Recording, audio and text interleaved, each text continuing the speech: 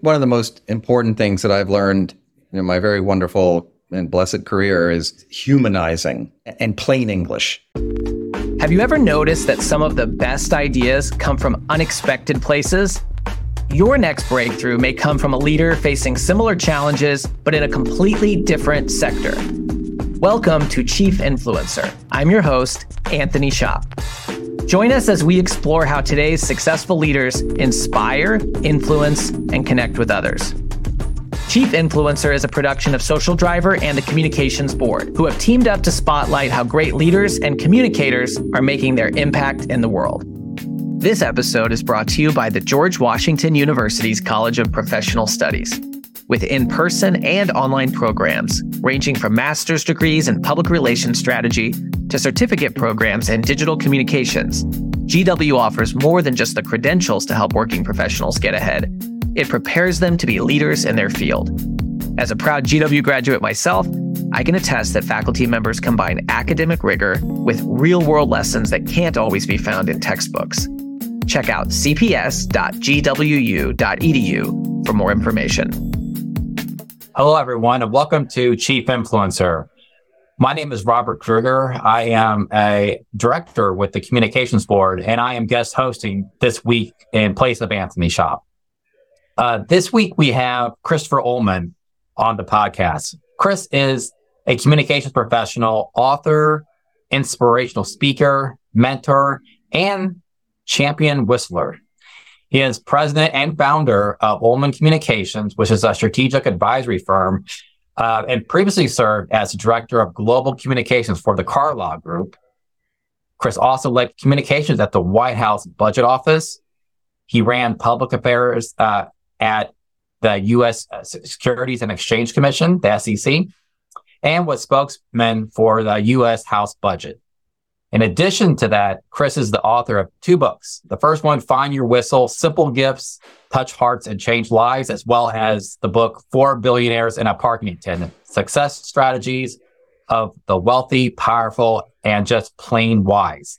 And we will talk a little bit about his new book today, 4 Billionaires and a Parking Attendant, a little bit later in the podcast. But first of all, I want to welcome Chris to the podcast and say congratulations on being named a Chief Influencer. Robert, thank you so much for having me. It's quite an honor, and I've been a communicator now for almost 37 years. So I'm just really honored to have this designation. Thank you. It's great to have you, and we were very, very excited to have you join us. I just want to jump right into your background, because you've been in DC for 30 years, almost 37 years. Almost 37 years. Almost 40. Yeah. I got a lot of gray hair to show for it. Yeah. And so, and what I find exciting about having you on the podcast, I'm a communications professional by trade. And a lot of the chief influencers we have on the podcast, they come from a variety of backgrounds and different professions. And so, like I said, you are a professional communicator, and here in DC, I'm based in DC. So I'm very excited to talk to you today. And so, but I want to start off really with just give everyone a little bit of background of who you are. How did you end up in DC, and how did you get into communications? Well, I did an internship for then Representative Chuck Schumer, who's now the Senate Majority Leader, back in, this is scary, 1984. So I went to Binghamton University in upstate New York, and I'm from Long Island, New York. And I was majoring in political science, but I had this chance to come to Washington, do an internship, fell in love with the city, and then went back, graduated. Then I was a ski bum for a while out in Idaho and Wyoming, but then came to Washington in 1987. And that's where I landed a job at a small public relations firm and did that for 4 years. But that set me on this kind of pathway. Because majoring in political science, there was no communications degree at Binghamton, at least not at that time. So I could have done a lot of different things with that degree. But since my first job was in public relations and I really liked it, I said, well, I'm going to stick with this and see how it goes. And that just led from one job to another. Eventually, jobs in politics and government, then Carlyle Group, and now I have my own little PR firm for the past 5 years or so. That's great. So I think one of the hallmarks of communications and what really sets apart good communicators from maybe not so good communicators is what I call an audience-centric approach to communications. And so knowing what audience, what constituency you're speaking to, and how to frame your message for that audience is really critical. And so I think that I wanted to ask you, just because you have this really extensive background in the private sector, work for government, what's the biggest difference you've seen in the different audiences that you've communicated with over the past 40 years? Overall, I say there's an immense amount of similarity, but there are some differences. When you work in the public sector, so I worked on the House Budget Committee for John Kasich, then I was spokesman for the Securities and Exchange Commission for Arthur Levitt, and then worked in the Bush White House. This is George W. Bush as the OMB budget spokesman. And I think when you have jobs where you actually have to hold up your hand and pledge to uphold the Constitution of our government, there's a certain bar of credibility and honesty that you pledge to meet. So there's that. And then the audiences that you're ultimately trying to reach is the public. Like when you work in the government, you work for the citizens and the taxpayers. So you are accountable to them. And I took that mandate quite seriously. Like, for example, when I started working at the Securities and Exchange Commission, there was this mentality of, if a journalist or the public asked for information, the bias was, no, we're not going to give it to them unless we can come up with, unless we have to. And I said, no, it should be the exact opposite. It should be, we are accountable to the public. Let's give them what they want unless there's a good reason not to. So those kind of mindsets, I think, is really, really important. Now, even in those jobs, we had to communicate with different audiences. It was through journalists. Obviously, that's an intermediator that you've got to go through oftentimes to get to the public. And we had members of Congress and others in the executive branch that we had to communicate. And there were NGOs, there were unions and advocacy groups. So there are a lot of those players. Then in the private sector, a lot of it has to do with who are your immediate constituents. So at the Carlyle Group, which is a global private equity firm, and I worked there for 18 years running the global communications team, our primary kind of audience was our investors.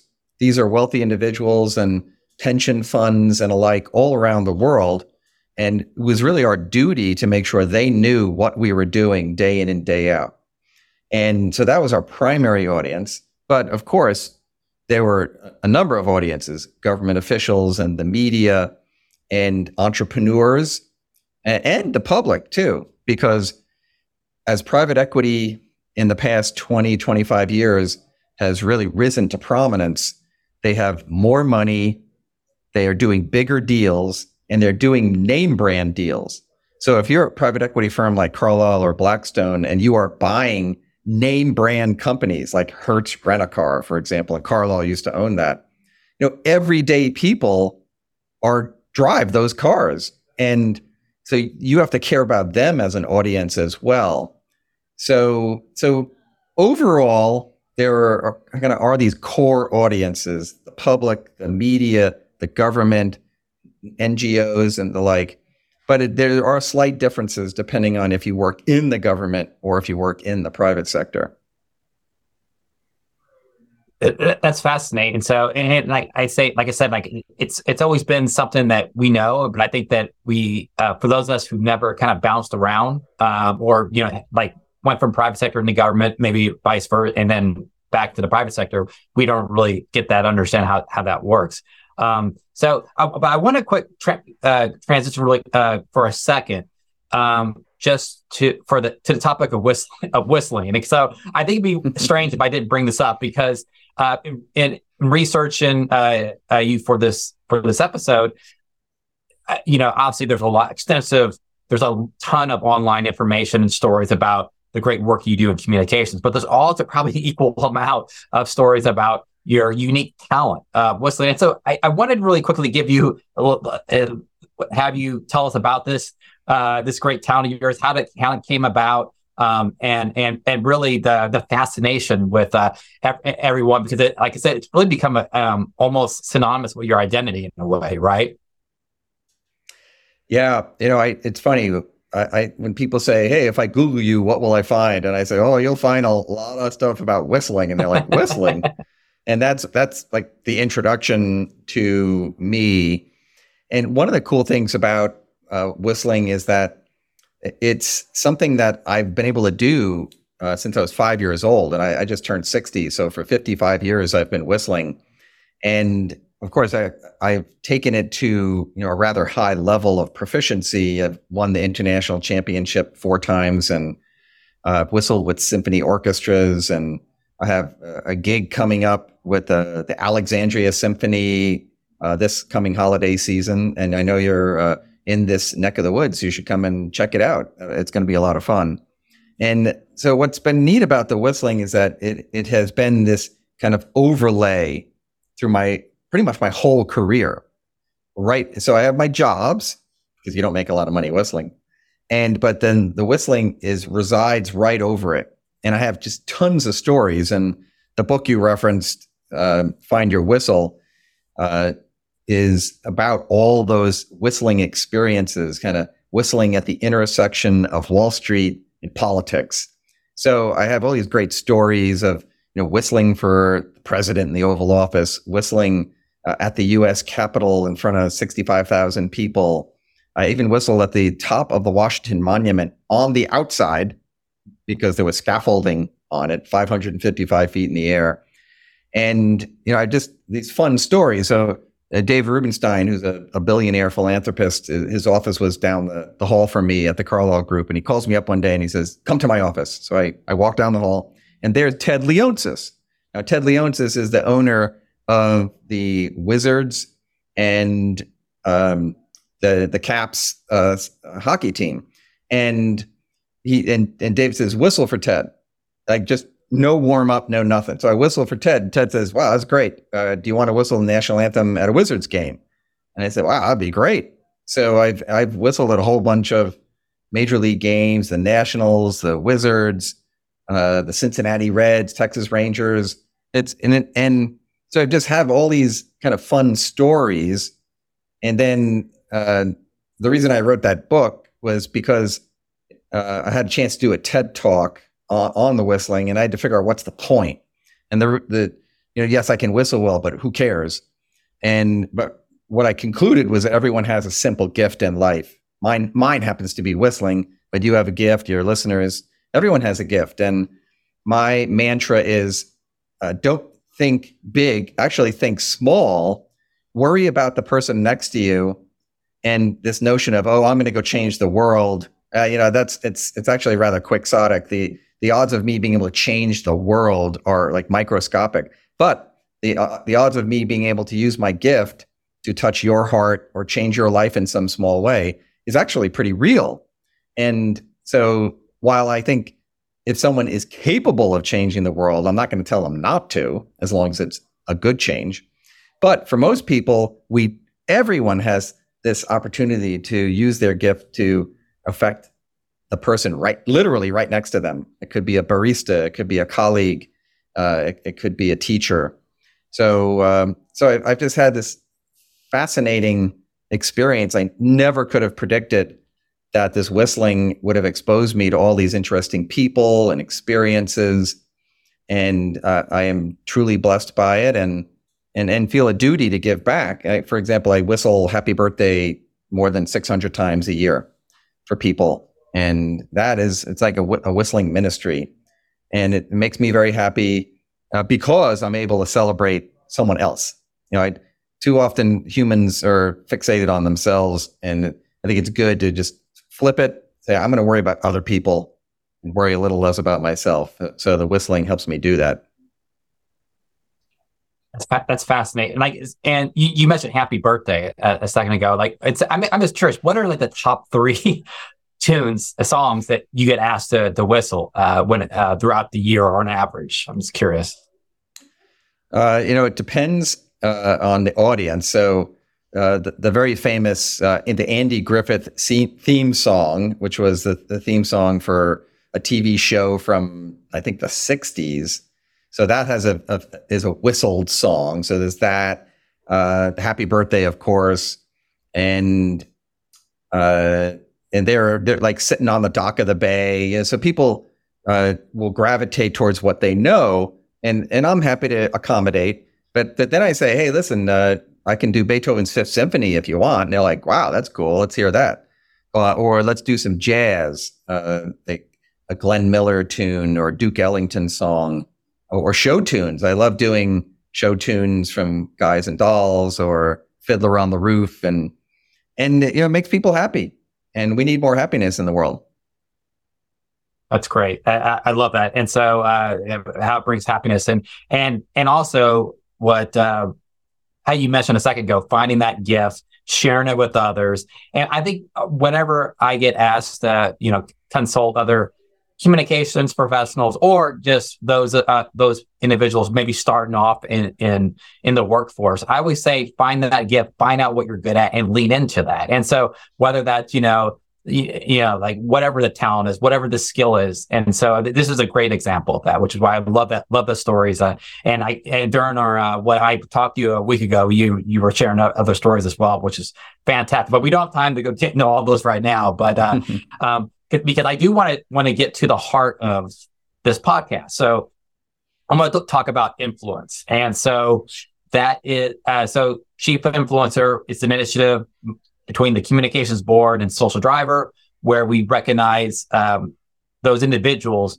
who've been very successful with influencing and motivating the people around us. And so I wanted to, and we shine a spotlight on that, through this podcast. And so, but I want to just kick it off really just a very general question, because you are a communications professional. So I think that by like our jobs, I think it is by definition, we have to communicate, have to persuade, have to motivate individuals to, and so how have you gone about that in general throughout your career, whether it's communications or it's just your general interactions with people on Capitol Hill or clients?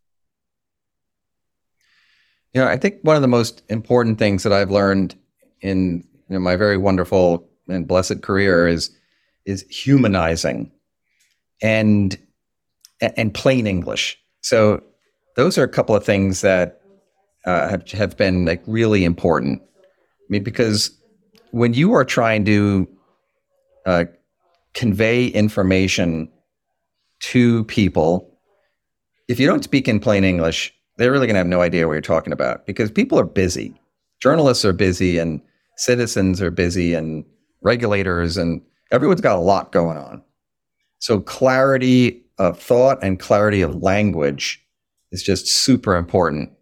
And when I worked for Arthur Levitt at the SEC, he had a rather substantial plain English initiative to take the prospectuses of mutual funds and actually have them written in ways that normal humans could understand and kind of break through the gobbledygook that they were so used to.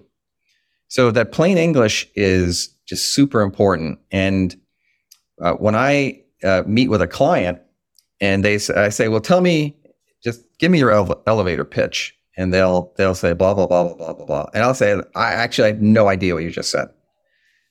And many communicators are, a mile wide and an inch deep. That doesn't mean we're not good humans. It just means that we tend to be kind of jack of all trade.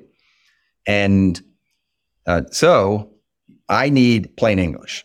So I've actually gotten very good at kind of deciphering what the client actually does, turning it into plain English, helping them speak in plain English so that they can better communicate with their employees and with their clients and their regulators and all that. So but plain English is super important. And then this other thing about just humanizing, in private equity, when your bosses are billionaires and own private jets, there is, that's kind of a handicap in a way, meaning that a lot of people, like, say, well, you're rich and we're not going to give you the benefit of the doubt. We're not going to listen to you. You're selfish or whatever.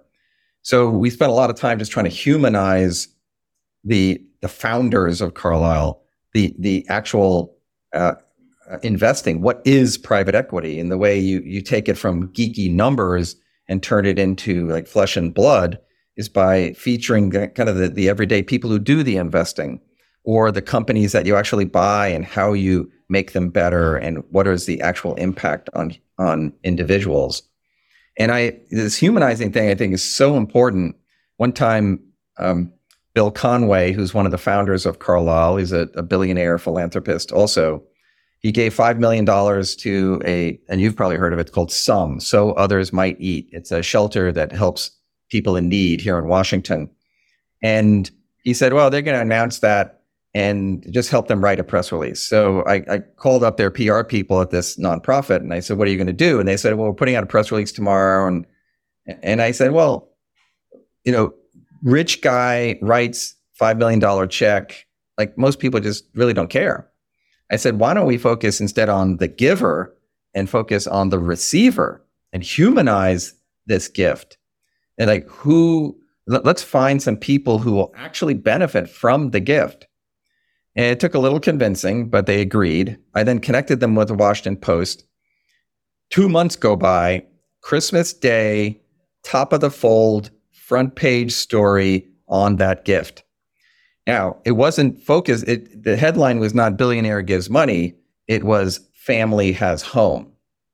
So humanizing has been like such an important theme in the communications I've done. And if it was just billionaire writes $5 million check, they would have written this little squib in the Metro section. But since we were focused on the actual humans, it's a much more compelling story. When John Kasich was the budget committee chairman, he went on to be governor of Ohio and then ran for president. But when he was on Capitol Hill, he was an expert at ripping off the green eye shades of geeky numbers and then putting flesh, like human flesh, on these numbers, because a budget is a bunch of numbers, but what does it actually mean and how does it affect humans? And Kasich was brilliant at that. And he's one of my best teachers of how to humanize and speak in plain English. He's an amazing communicator. I love both those tactics, and speaking in plain English. And we see this a lot now with, especially in government, health communications. We see this a lot. I think it's called the plain language movement, where we're seeing actually more and more professionals train their staff for how to write very plainly language, the structure, sentence structure, whatnot. And the whole idea is you want your audience to understand what you're trying to say. You want them to be able to take action. You don't want them to be confused. You don't have to pick up the phone or email and call for clarity on something. And I love the topic of the humanizing. And so here in DC, as you very well know, there are a lot of trade associations, a lot of think tanks. And so we put out a lot of white papers and research reports, and then we will issue communications that summarize, that try to draw attention to these things. And I think that one of the things we always miss sometimes is like, okay, where's the human aid? How can you humanize that story? Can you humanize that report? Like, for example, I work in real estate development, and I remember I worked at this nonprofit association. We had a report. We always try to find members in the association who could help illustrate that and tell that, and say, yeah, this is really an issue with us, and this is how it's impacting us. Or find the citizens in the community who are impacted by a major a topic in the community around real estate development or urban planning or whatnot. And so we were able, and so that's what we always look for. That's really hard sometimes for us to do. And so, but like I said, when you learn how to do that, when you know to go there first, it works. It works in a beautiful way, right? Yeah, I do want to ask. Very well put. Yeah. And so, yeah, I think those are two great tactics. I do want to ask you before we get into the book, your new book. I want to ask you a couple questions about how you how you influence, or how do you get advocates on your side, both inside an organization and outside an organization? Because I think sometimes we come into, for whether you're in communications or you're another profession, you come into a new job and you want to make big changes. But you only get as far as the people who are on your side for something. And you've had great success over nearly 40 years. And so, what's the trick? And what have you figured out that works well and what doesn't? I think empathy is really important. Is trying to put yourself, in the shoes of the different audiences. I mean, if you come into an organization, the people around you, or your colleagues, if you can think like them, what excites them, what scares them, what motivates them, and the like. I think having empathy is really, really important, especially for the top leaders. They have to demonstrate direction. They hopefully have purpose, but their ability to then communicate that to all these audiences is just central to their success. But you have to win over the staff first. And once you've done that through clarity of message, through empathy, and through repetition, I think consistency of message is really important too. You're then really capable of reaching out to other audiences and really understanding where they come from. So, for example, when we were at Carlyle bought things, made them better, and sold them. That's at its core. That's what private equity is. So we dealt a lot with the portfolio companies and their staffs. So they were, several layers removed from Carlyle, but every time we were either going to buy a company or sell a company, I said, the first thing we need to do is make sure we're communicating with the employees at those companies. And then, of course, you have to communicate with other audiences as well. But so when empathy is also kind of closely linked to just respect. If you're a leader and you're communicating over the heads of the people you should be communicating to first, those people aren't going to respect you, because they're going to feel disrespected. And so if we're going to buy a company, I can't issue a news release first. I need to tell the employees that, hey, this is who Carlyle is. We're partnering with your management. This is our vision for your company. You are central to that vision. And that's how you get buy-in is with that respect, with that empathy and the like. And then so you have clarity and you have consistency. I always say that consistency part, because if you are not consistent in your messaging over time, that, because there's turnover among the employees, and again, people are busy. So you need that reinforcement so they understand who you are, what your vision is, what are the steps that we're taking to get there. And that shows respect for them. It's a great way to build buy-in as well. So that's generally how I think. Great way of putting it. So speaking of getting success, getting buy-in from individuals we encounter, whether in the workplace, inside or outside, let's jump right into your book. And so your new book, 4 Billionaires and a Parking Attendant. So I have my copy here. Woohoo! There you are. So it features successful leaders and investors, but what's great about it is it provides this blueprint for how you refer to how to create a life of purpose, happiness, and success. And so before we get into kind of a few of the high level points in the book, I want to ask you, why did you write the book? Success is a fascinating subject to me. And I believe it is absolute and not relative. So relative success is, you have a big house and my house is small, therefore you're successful and I'm not. And that is not what I'm about at all. I think trying to keep up with the so-called Joneses who live next door, it's either someone's prettier than you or wealthier than you or happier than you.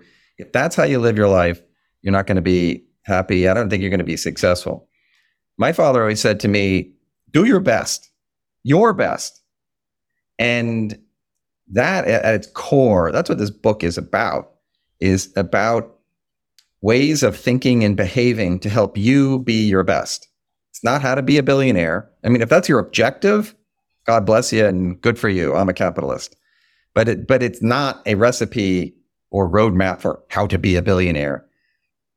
So the reason I wrote the book is that I have been so inspired by all these bigwigs that I've worked for in my career. There are 15 people featured, one of whom is a parking lot attendant who's not wealthy, powerful, or famous, but his lesson was about choosing to be happy, and he earned his way into this book.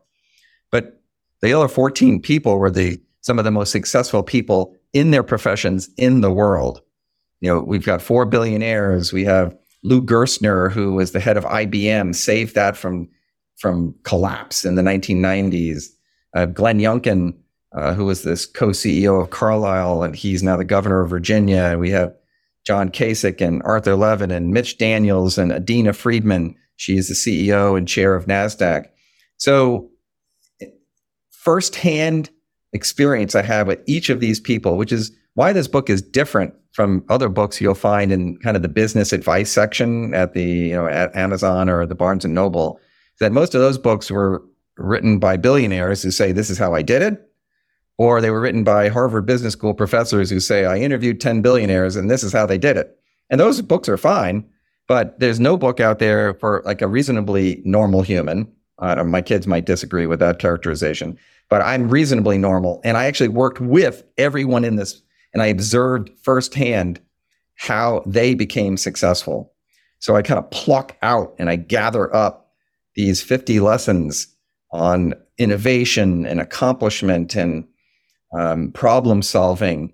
And importantly, it's not just like work hard. It's things like building bridges with people who don't agree with you, being humble, thinking of others, like generosity and philanthropy, and that are kind of core parts of a rounded human. If all you are is make money and you're really great at that, but then you just hoard your money, I don't want to be like that. I want to be around people who are driven, but then realize that the obligation and duty they have to give back. And in the 4 billionaires I know and have worked with are all about drive and accomplishment, and then literally flipping it and giving the money to charity and other worthy causes. And that is really inspiring. So I wanted to capture these things and say, if I could benefit from it, and they've had a material impact in the way I think and behave, literally every day, these lessons are like how I think and behave now. And I think other people could benefit from it too. And importantly, this stuff is all kind of basic stuff. It mostly requires having drive, having a modest ego, and being humble, and then being disciplined. It's not like I say, hey, Robert, if you could run the Boston Marathon in 3 hours, then you could do these lessons. Like, and most people go, oh my gosh, I can't run the Boston Marathon in 3 hours. But that's not what I'm saying. What I'm saying is that if you are humble, these things will just seep into your brain and have like a material impact on the way you think and behave day in and day out. It's really powerful. I was wondering if you could also, still on the topic of the book, if you can tell us a little bit about, give us a sneak peek inside the book, maybe shed some light on a few other lessons. And I think I told you this when I talked to you a week ago. What I liked about the book, it wasn't just didn't just list what you should be doing, what you should practice, what you should adopt, but also it gave a list of what you should not be doing. And I think sometimes as humans, we respond better when we're told, no, don't do this. And so I myself, I'm one of those people. Like for me, it's easier to scratch something off my list of habits versus adopting and adding something. So I was wondering if you could talk a little bit about it. Just give us a few examples. Yeah. So in the things you shouldn't do category, here there are a couple. Don't be arbitrary. Don't be mean. Don't trash talk people.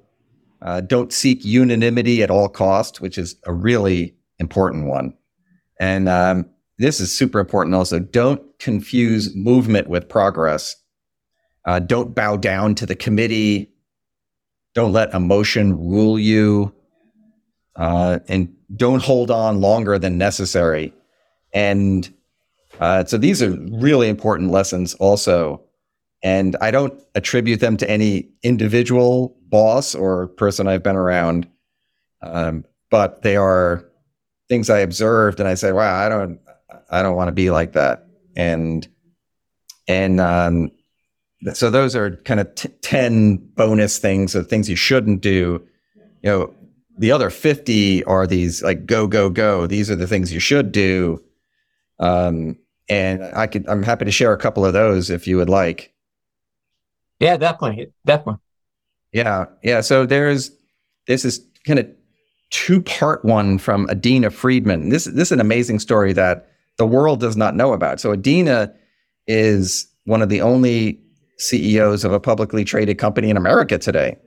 And it's the NASDAQ. It's the stock market exchange, and they do a lot more than just stock market trading. And but Adina used to be the chief financial officer of Carlyle. And this lesson is about being joyful and being confident. And they're kind of opposite sides of the same coin in this example, where one quarter, and this is around 10 years ago at this point, Carlyle's earnings were going to be mediocre. Carlyle is a public company. And so Adina gets to the earnings call and with a box, and I say, "Hey, what's in the box?" And it's a bunch of white T-shirts with these big happy faces on them.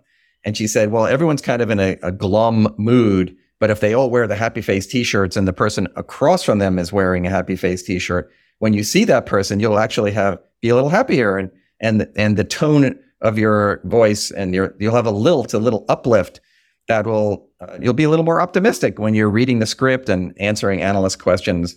And I said, "Wow, that's a great idea." I put my T-shirt on, she puts her T-shirt on, and we were the only two in the room. But then, all the big wigs, the even bigger wigs walk in, the 3 founders, all billionaires, the president, the head of investor relations, all these people walk in and they say, "What's up with the T-shirts?" And she explains it and she starts handing them out, and no one would wear it.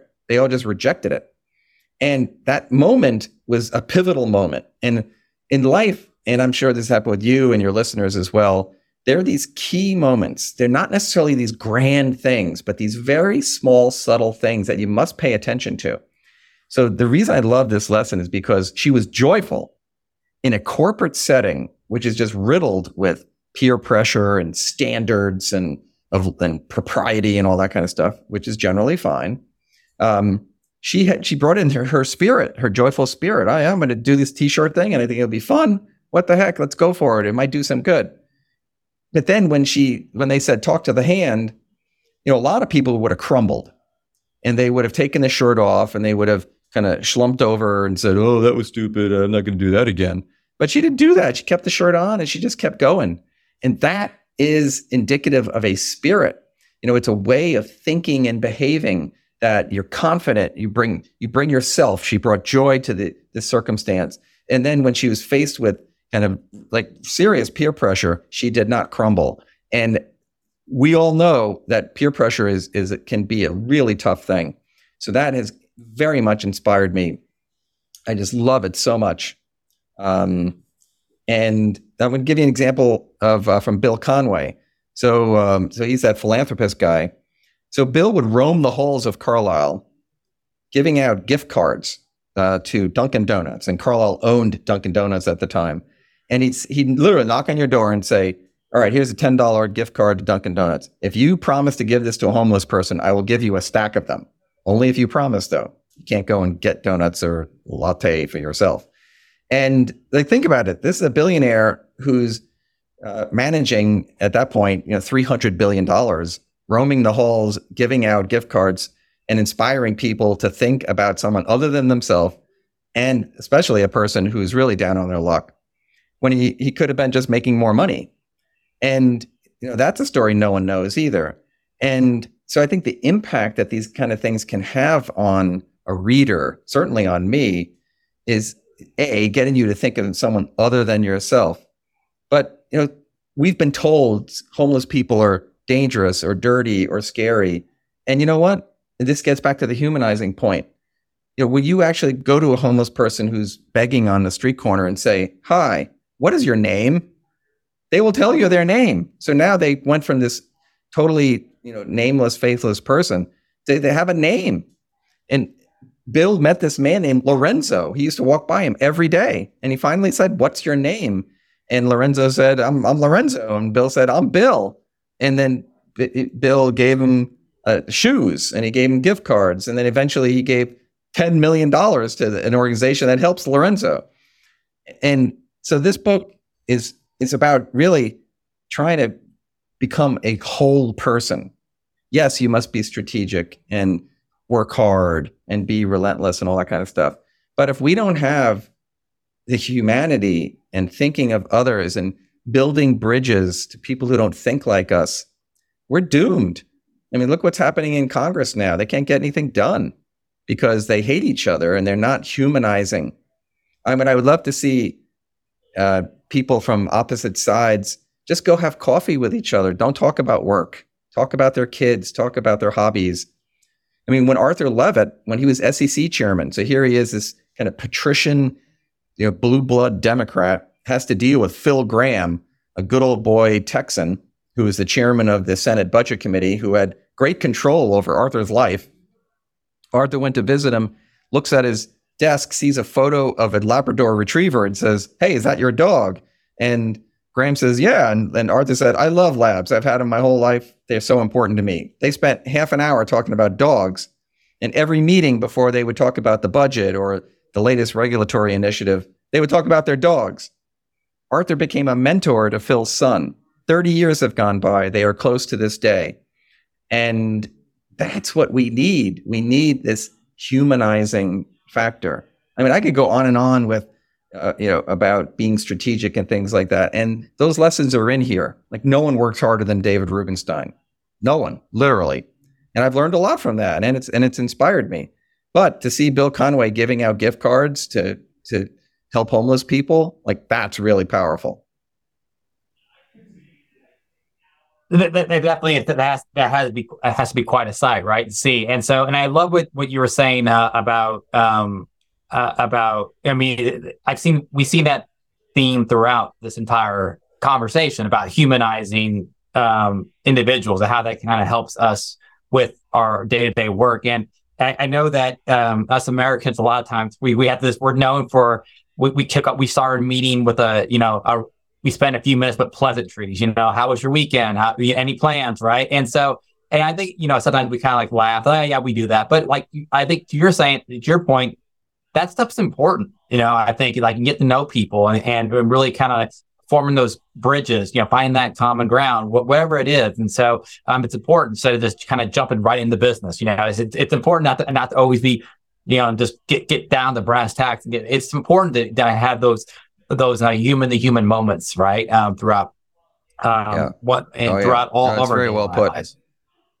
Yeah. Yeah. So totally. we're most definitely. So we're almost at time, and so I wanted to give you really quickly. Before we wrap up, I wanted to ask you with this podcast. Many times the chief influencers that come onto the podcast, they share a little bit, not just how they inspire others, but also how they get their own inspiration. And so I was hoping if you could share an example or two of how you find inspiration, maybe within the sector, within the industry, or outside, maybe in your day-to-day life. Yeah, I think being inspired is really important. And I'm going to throw out a very unusual name for someone who inspires me. And he's been dead for 200 years, and his name is Beethoven. And you might say, why are you inspired by some dead German composer? And I'd say, well, he, I believe, is the greatest musician, composer who's ever lived. And and many people may not know that he was fully deaf, like the latter third of his career. He never found true love. He had a lot of family problems and like fights with his relatives. And he also had these like terrible gastrointestinal problems. And nonetheless produced these majestic works, including the Fifth Symphony, the Ninth Symphony, the Moonlight Sonata. And actually my next project is writing a screenplay about Beethoven's Ninth Symphony. How could a deaf person write the greatest piece of music ever? And so I am just continuously inspired by Beethoven, that when you confront things that seem insurmountable, or you have what seems like an intractable problem, there are ways. If you can't go through it, you might be able to go over it or around it or under it, and to be able to try to find like dig deep into your soul to find energy and creativity, or perseverance or humility to try to just overcome whatever you're dealing with. And so he will always be an inspiration to me. I have this huge bust of Beethoven in my living room, and my kids have always kind of made fun of it. And I say, well, who inspires you? If it's not Beethoven, you must find people who inspire you, who kind of lift you up to be your best, kind of, which gets back to the whole book thing is, we want to be our respective best selves. And Beethoven has helped me do that. That's fantastic. So I want to thank you, Chris, for joining us today. And before we go, where can our listeners find you? Where can they find your book? So they can find my book on Amazon, Barnes & Noble. It's called 4 Billionaires and a Parking Attendant. And they can find me at chrisullman.com, ChrisullMan.com. Thank you, Chris, for joining us today. It was a pleasure having you, and congratulations on being named a Chief Influencer. Robert, thank you so much. It's quite an honor, and I really enjoyed our conversation. Thank you for joining us for another episode of Chief Influencer, a production of Social Driver and the Communications Board. If you know a leader who should be featured as a Chief Influencer, please nominate them at chiefinfluencer.org. For show notes and more, visit us at chiefinfluencer.org or follow Chief Influencer on LinkedIn. Until next time.